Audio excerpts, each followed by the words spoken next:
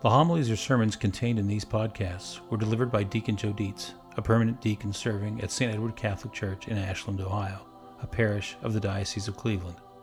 Each homily is preceded by a reading of the Gospel of the day. While these homilies are the same in content as those preached, they have been recreated to improve the sound quality of the podcast.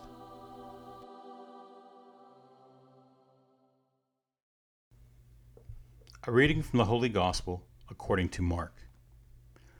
Jesus summoned the 12 and began to send them out 2 by 2, and gave them authority over unclean spirits. He instructed them to take nothing for the journey but a walking stick, no food, no sack, no money in their belts. They were, however, to wear sandals, but not a second tunic. He said to them, "Wherever you enter a house, stay there until you leave.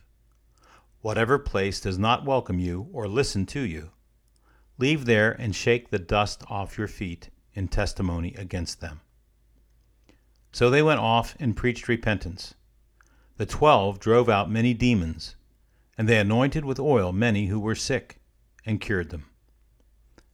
The Gospel of the Lord.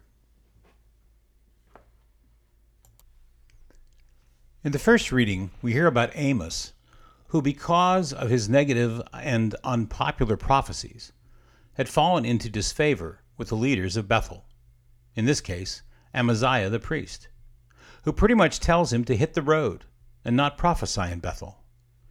In referring to Amos, you can almost hear the contempt in Amaziah's words, telling Amos to earn his bread by prophesying somewhere else, suggesting Amos' words were of his own origin rather than the words of God. Amos, for his part, wants to make it clear that he is not a prophet by choice or by association, but by the Lord's will, stating simply that he was a shepherd and a dresser of sycamores when the Lord took him and compelled him to prophesy.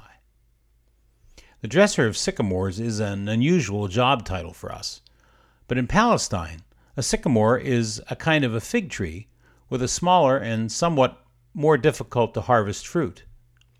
A sycamore dresser is not someone who puts little clothes on them, but a person who punctures the fruit to hasten the ripening and also prunes the stalks, much as we might pinch off a tomato plant's extra stems.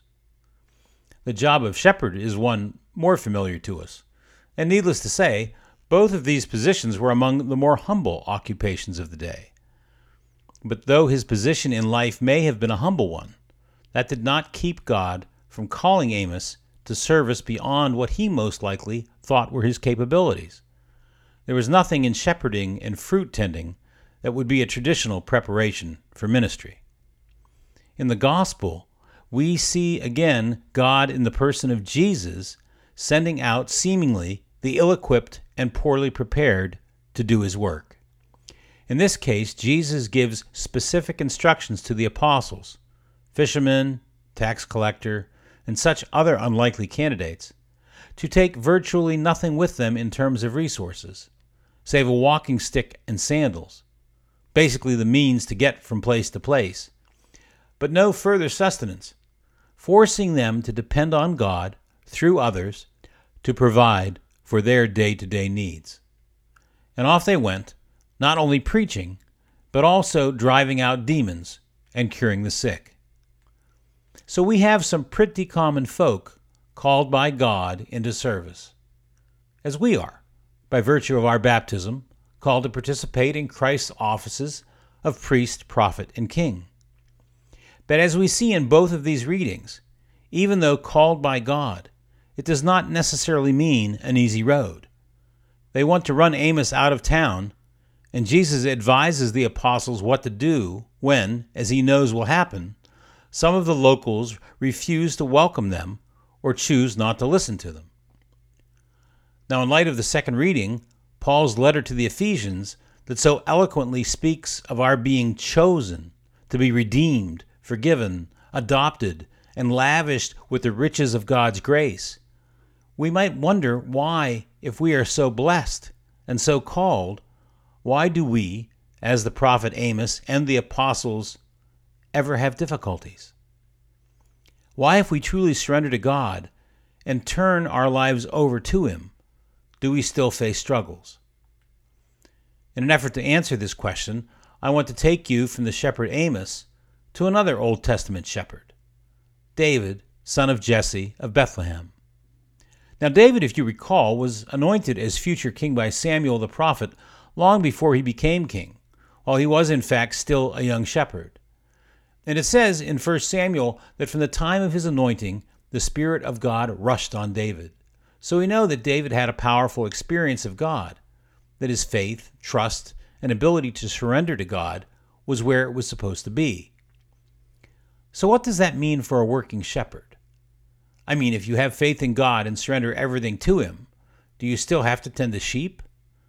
I mean, if God is in charge and all-powerful, can't He watch and protect the sheep while you sleep in or play the harp or write psalms or something? And even if you do decide to go out and watch them, no worries, right? But we know that is not how it was for David. Remember, David's first claim to fame was when he defeated Goliath. If you remember the story, Goliath, a Philistine, a giant of a man, thought to be 9 feet tall by some accounts, was basically staring down the whole Israel army and daring them to send out any single soldier for a one-on-one winner-take-all death match. Kind of sounds like the World Wrestling Federation. None of King Saul's guys were up for the challenge, until David, who happened to be delivering some supplies to his brothers who were soldiers, came on the scene and, appalled at the insolence of Goliath to mock and insult God's army, goes and tells Saul that he, David, will whoop that giant. Saul looks David in the eye and says to him, "You are still a youth, and Goliath has been a warrior since his youth. You have no chance." And this is where we learn about David's life as an anointed shepherd, for he proceeds to explain to King Saul how he, David, is not such a pushover.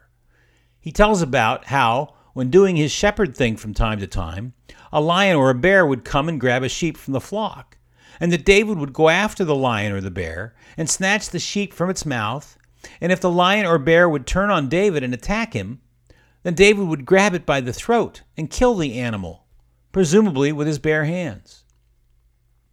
So even though David was chosen and anointed, and the Spirit of God was in him, he still had difficulties. God did not keep the wild animals away from the sheep. God did not strike down the bear or the lion when they attacked. No, David took care of it himself. And as he told Saul in making his case, "The same Lord who delivered me from the claws of the lion and the bear will deliver me from the hands of this Philistine." And as most of us know, David goes on to kill Goliath, and the Israel army routs the Philistines on that day. But why did David the shepherd have to deal with lions and bears? Could it be that by responding to the challenges that God allowed in David's life, by responding in faith and trusting God to deliver him, that David grew in faith and in his trust of God?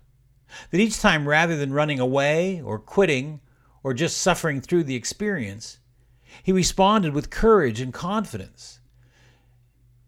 And as each God-given triumph took place, he grew in faith and trust of God, so as to be better prepared for the next challenge in God's service.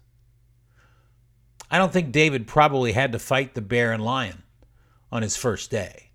He probably started with something smaller, like a fox or a wolf, and then as he met each challenge with God's help, he grew stronger in faith and more confident and better able to take on the next attack, to the point where he went forward without fear to face Goliath, having learned to trust the Lord to deliver him in all circumstances and against all odds. The difficulties in our lives may not be the same as David's, but as long as we are challenged, our response should be the same.